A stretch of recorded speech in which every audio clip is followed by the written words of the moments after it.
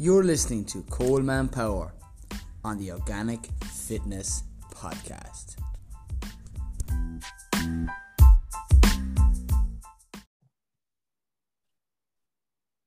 All right, Brian, welcome to the latest show of the Organic Fitness Podcast with myself, Coleman Power Organic Fitness. I suppose Brian is after starting what I would call the new way of production of food, the likes of it being grown in the likes of the middle of Cork City, and he started a project in Coachford that we'll get further on into in this week's episode. I suppose, Brian, say hello to the listeners and give maybe a little bit of a background of who you are and what you've previously done or what you're doing at this moment. Yeah, cheers, Coleman. So I have a business, Cork Rooftop Farm. We founded it around March last year, around the turn of the first lockdown, the first COVID lockdown. I was kind of forced to close down a wholesale fresh flower business I own. Like many people there, who were forced to close businesses and just stay put at home and isolate. And I live right in the heart of the city, on Cork City, on a place called Lavitt's Quay, near the Coal Quay, Cornmarket Street. And adjacent to where I live is a large building that used to house the fresh flower business, and it has a large flat roof. So anyway, long story short, we to fill my spare time and my friend Ty's spare time, we started growing veggies on this roof. And the weather was fine at the time, so you could get out and do things. And like I've got a shoebox apartment here in the city, so if I had been confined to sitting on the couch twiddling my thumbs inside there, I would have gone off my chuck. So only for it really was my kind of saving grace for that period. It kind of, for a lot of people it was, I think, like loads of people turned to gardening, and still there seems to be some enormous renaissance in everything. Yeah, it's just like the movement is growing exponentially. It seems just month on month, it's taken off in a major way. So, and really, I think that period of time was just the catalyst for it all. Just people just turned to gardening and outdoors as a means of therapy almost, Yeah, and what was your previous maybe background? Did you grow up on a farm, or did you have any growing experience previous to this, or where's your mother and father's roots from? Like I think every family in Ireland has some sort of a link to a farm, but like I grew up in Bishopstown in the suburbs. We did have 3/4 of an acre of glass houses out our back garden, so we were a bit different to most people in the suburbs of Bishopstown. So my grandmother and my grandfather would have been kind of very interested in horticulture. My grandfather worked in what was known then as Munster and Leinster, now AIB, and would have been the head of the agricultural department in that. My grandmother would have had a very green finger, and would have, like my father's siblings, including himself, would have been out working in the glass houses. So when we moved into that home then, when my grandfather passed away in the 90s, and I would have been doing a bit of gardening and doing a bit of growing, but just hobby stuff, and I didn't really pay much attention to kind of any notion of a commercial future in it. And then my father would have always had kind of a homestead garden, and homegrown food would have been a thing growing up, but so that, again, that idea, I guess, stuck with me, and it the seed was there, as they say, to start something, but didn't know what it was going to be. And then I suppose off the bat, we're going to say your college experience wasn't based in horticulture per se. Am I right in saying that? What did you study in college? Yeah, like I came out of secondary school not having a clue what I wanted to do. So I went to Limerick for a year, did law and European studies. That wasn't for me. Did a year of that, came back down to Cork, and I did a degree in computer science then in UCC. And like I got through it. I wouldn't just say I was the best computer science student that UCC ever saw. But I got through it. I had the piece of paper, and I know a thing or two about coding, which has helped me in my subsequent business inclusion in the family business and the wholesale flower business. So I will take care of kind of all the IT stuff there, I guess, and all that side of things. And even to know to have that knowledge in IT is I guess invaluable in any way, because it, you know, so many things now are so heavily focused around computers and technology and stuff. So it's not been lost on me anyway. But no, it definitely wasn't going in doing a course in horticulture or agricultural science or something like that. There was none of that. You know, it was very much JavaScript and C, and that, nothing to do with microorganisms or anything like that. So I suppose I want to even roll it back or even get more closer to questions on, like, what are the produce that you're growing on the likes of this rooftop, just to get the listeners, roll it back in. What are the produce that you're growing, and what are you supplying in Cork City firstly? Yeah, so what we started off with last year was growing in raised beds and soil. So that was kind of what we started off doing. So it was the most accessible way for us to start. We just built these raised beds and pallets with cheap wood, reclaimed wood. We got soil up there. It wasn't even compost. It was just, you know, topsoil is the cheapest, good quality stuff we could afford, I guess. And then we kind of topped it up with a bit of compost. But even at the time, it was murder to try and find compost. So that's what we started off with. We started off with, you know, one evening we went mad online buying every seed packet we could see on brown envelope seeds. And we just started into everything. And I think that was a good way to go, because, you know, we learned a great amount about a different cross spectrum of crops in a very short period of time.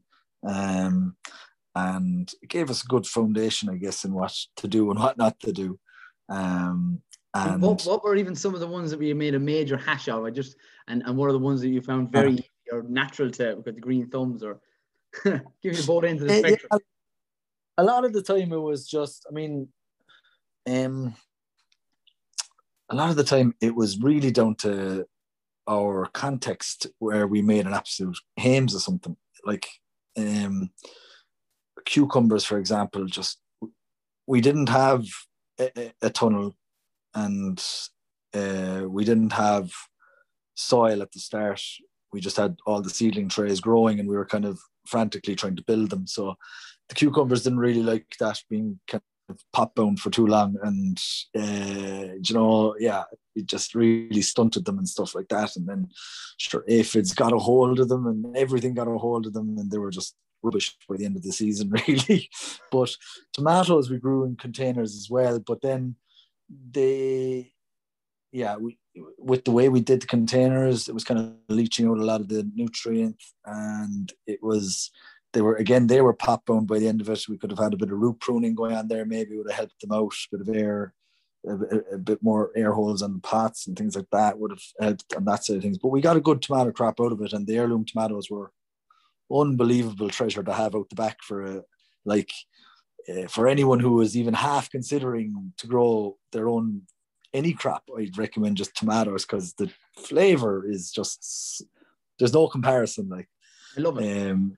Yeah, it is. It's exceptional. So we did about 15 to 20, I think it was 15 varieties of tomatoes. But then even with that, it was a challenge to get it going, because like we didn't have our greenhouse fully built till late June. So it was we were kind of on the back foot from day one on last year, but that's because nothing was planned. So to just go with the flow, and we were learning on the hoof, so we loved it, you know, so it was great. But yeah, we got a great crop of spuds, carrots, parsnips, lettuces, loads of different herbs, beets, radishes,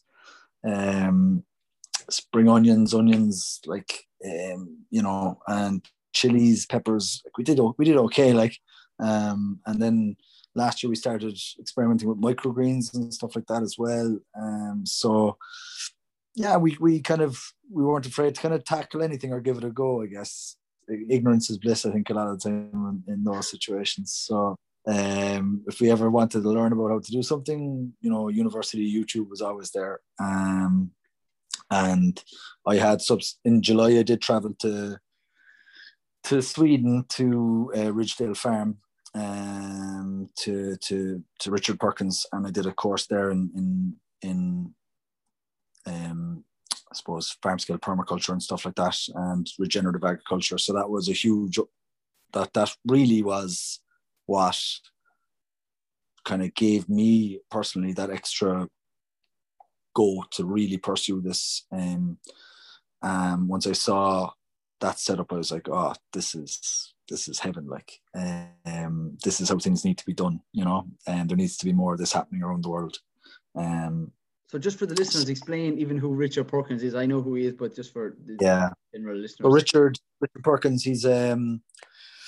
he has a regenerative agricultural farm in 59 degrees north in Sweden. So he's multi-enterprise. So he does pastures, raised animals such as broilers, laying hens, cows, pigs, sheep, and he also has an incredible market garden, no dig market garden with wood chip pathways, and he has a growing season of about 5 to 6 months. So it's a very intense period where he's farming, but he generates enough revenue from that 5 to 6 month period to sustain his family and also to feed his family for the whole year. So his number one priority, he says, is obviously to feed and to have I suppose, an adequate supply of food for him and his family. And then secondly, it's to produce enough to make a living outside that. And he's been very active in educating in all the enterprises that he's done. And he would be one of the world leaders, I would say, in regenerative agriculture at this stage. So when I went up and I did this course, it was about 7-8 days. And you learn from everything from agroforestry to market gardening to pasture raised hens to keyline design to everything about how you use water. It's like, and then there's some other concepts which are just mind-blowing that you learn about. So once I went to that, learning about soil, like, I think if people really knew the power of soil, it would just blow their mind, you know. And well, soil, when it's properly managed, and the I suppose the power of it climatically. So yeah, it was an eye-opening experience, and that drove me on then to think, right, we've got the rooftop farm, and I think we had a business plan set out for the rooftop farm from kind of May, June, and we were kind of on the path to drive on with that, which was we were going to put in an aeroponic farm in order to grow as much produce in a small confined space using as little water as possible. Obviously, soil up on the rooftop is not really a luxury we have. Every time we bring up soil, we need, you know, it's a massive undertaking, and it's also extra weight on the roof, and there's only a certain amount of weight we can hold on the roof. So the aeroponic farm was the natural way for us to go. So aeroponics basically is it's a plastic tower, and we have 60 of them, and they have these little holes in a tube going up, which are called ports that you put plants into. And there's no water in the tower apart from in the tank at the bottom, and there's a pump at the bottom of the tank, and that pump pumps the water to the top, and that water trickles down, feeding the plant and hydrating the plant. So that's what aeroponics is in a nutshell.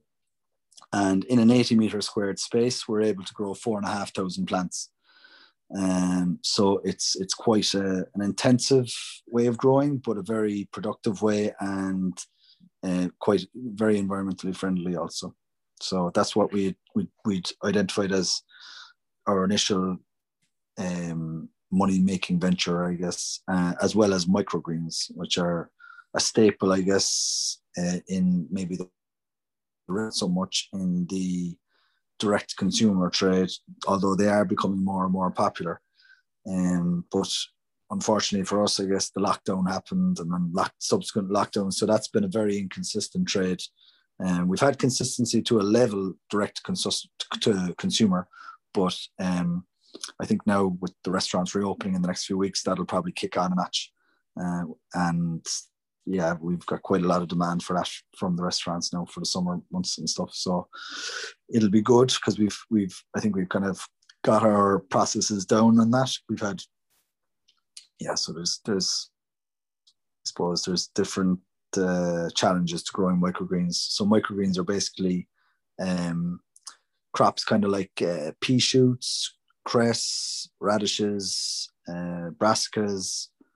You can grow dozens and dozens of different types of crops, but grown to what's known as a cotyledon or sprout stage. So they're grown for maybe 7 to 21 days and just grown to maybe about 2.5 inches.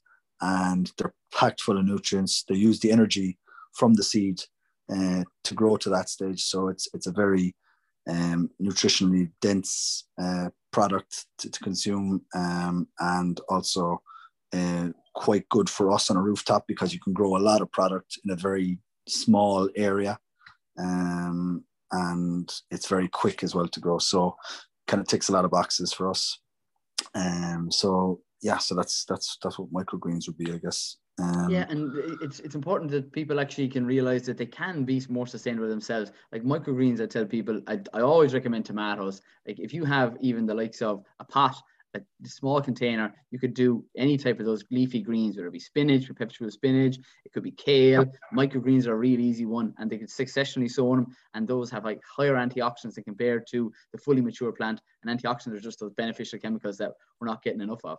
Has your diet improved, Brian, I suppose, since you started growing a little bit of your own? Maybe your energy levels, or what have you felt? Yeah, I mean, it's funny, like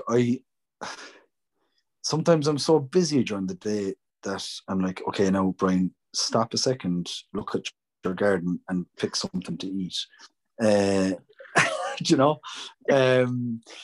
And being, I suppose, like, so it's literally out my back window. I look out my back window of my apartment and you can see the greenhouse and the rooftop. So it's incredibly easy for me to just walk out and get my food. And it's an unbelievable resource to have. Like it's so cool to be able to walk out and pick it, have it for your dinner, and then 10-15 minutes later it's pretty much on your plate. Like so I would say definitely it has improved my diet. And even a thing like having your own eggs, you know, like that's such a nice luxury just to have. Like every household in the countryside should have a couple of hens. Like every household. No brainer. Like, yeah, you know, they're just so easy to keep, and just the benefit of having fresh eggs, the taste, the nutritional value they're an absolute treat. So we've 6 hens on the rooftop here, and we've 400 out in Coachford, and yeah, you couldn't send me a supermarket to eat eggs. Like I just not. I'd be the very same with tomatoes. Yeah. Not the same. During the winter when in them out, if you go near them, like if you try, it's almost like a different fruit. Like it's not. You know? And when people say that they don't like vegetables, it's more so that they don't like the crap and the rubbish that they have been consuming on a regular basis. And I was one of them individuals because my diet wasn't what it is today, eating clean, ingredient produce. But the thing is, tomatoes I would have never touched. I would have never went. I like the whole idea of the difference between the different salads, the Oriental salads, which most people mightn't even know. It's rocket, it's minsuna. Yeah. You have tatsoi, all those things I never would have had growing up. Greens to me was either broccoli or cabbage that my granny would have boiled to death. You know? I know every little portion of nutrient boiled to an inch of its life. But and like, you know, we've started growing the Asian leaves now out in the farm, and oh my God, it's just like when you have them fresh, they're unreal. Mustards and Wasabino and rocket. Yeah. It's like greens don't need to be boring and watery nothingness, you know. They're actually a really interesting, complex flavored, you know, vegetable. If it, you know, when you find somebody growing them in the right way, I guess, and there are lots of people, thankfully, more and more around the country doing it now. You know, it's great to see the proliferation of kind of market garden growers. Kind of, it's definitely something that's picking up a bit of of speed, but like there needs to be more of it, I guess. So.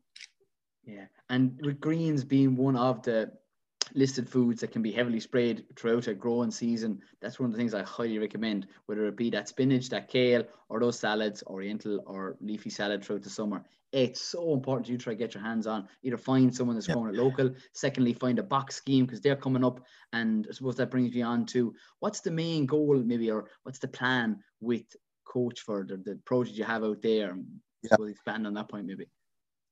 So firstly, we wanted to grow no dig. What we mean by no dig or min till, I guess. Well, we don't do till either. We've put on a heavy layer of compost above the soil level with wood chip in the pathway. So by heavy layer, I mean minimum 6 inches of compost and minimum 4 inches of wood chip for our pathway. So that's like almost like a blanket over the top of our soil base, which is feeding microbial life underneath. It's a heavy layer of organic matter, which just is our real investment in our future out there. When we don't till the ground, we don't expose the carbon in the soil to oxygen, and you don't leach it out in the form of CO2. So you're not further contributing to that problem we have of climate change. So ploughing and tilling is contributing, unfortunately, to that issue, and no till growing or no dig doesn't. It's an input heavy form of growing, so we need that compost. We need that high quality compost every year in order to grow. So we put down that 6 inches this year, which will feed microbes, which will, grow our healthy produce. But we do need to top it up every year. So it's important that we're producing compost out there as well. So that's kind of the next phase of what we're turning to is compost and making that, kind of closing that loop out at the farm, I guess. And yeah, so it's really about being able to grow really high nutrient dense, delicious produce in a regenerative way. And kind of linking that then with the rooftop farm, because with the rooftop farm we have a unique setting and a unique I suppose context, and being able to show both sides of the coin, I feel is very important, because ultimately no one thing is going to kind of progress how agriculture moves in a positive direction. I think it needs to be multifaceted. So if we can kind of show both sides and as an example to people, and that's going to be a big part of the future for the Cork Rooftop Farm, I think, is being able to educate and demonstrate how we're doing what we're doing in order to try and spread that proliferation of growing and gardening and sustainability at home for yourself. So if we can do that in both an urban and a rural setting, then I think it's a very powerful combination. So that's the main goal probably for the two holdings that you have, for education for people, more so than supplying producing a large commercial area to supply restaurants, shops. But I know that will inevitably happen nonetheless. If you produce food, and you can eat, that will be distributed throughout the retail. No, I guess like production is obviously a very important part, and I think we have employees now who need to earn a living as well, and for the amount of work they do, they need to earn a decent living. So it's about getting these enterprises up to a stage as well, where they're not only regenerative and ecologically friendly, but they need to be financially viable as well, because in order for our example to stand up on merit, there needs to be a financial basis to it. It can't just be a very, very expensive hobby, it needs to be financially viable, and in order for that, people like need to put value then in the produce. I feel that vegetables especially have been so devalued in the last, say, 10 to 15 years. It's incredible. Now that's probably come in line with the introduction of, say, the discount stores and all the rest of it. The 49-cent deals. It's a heartbreak.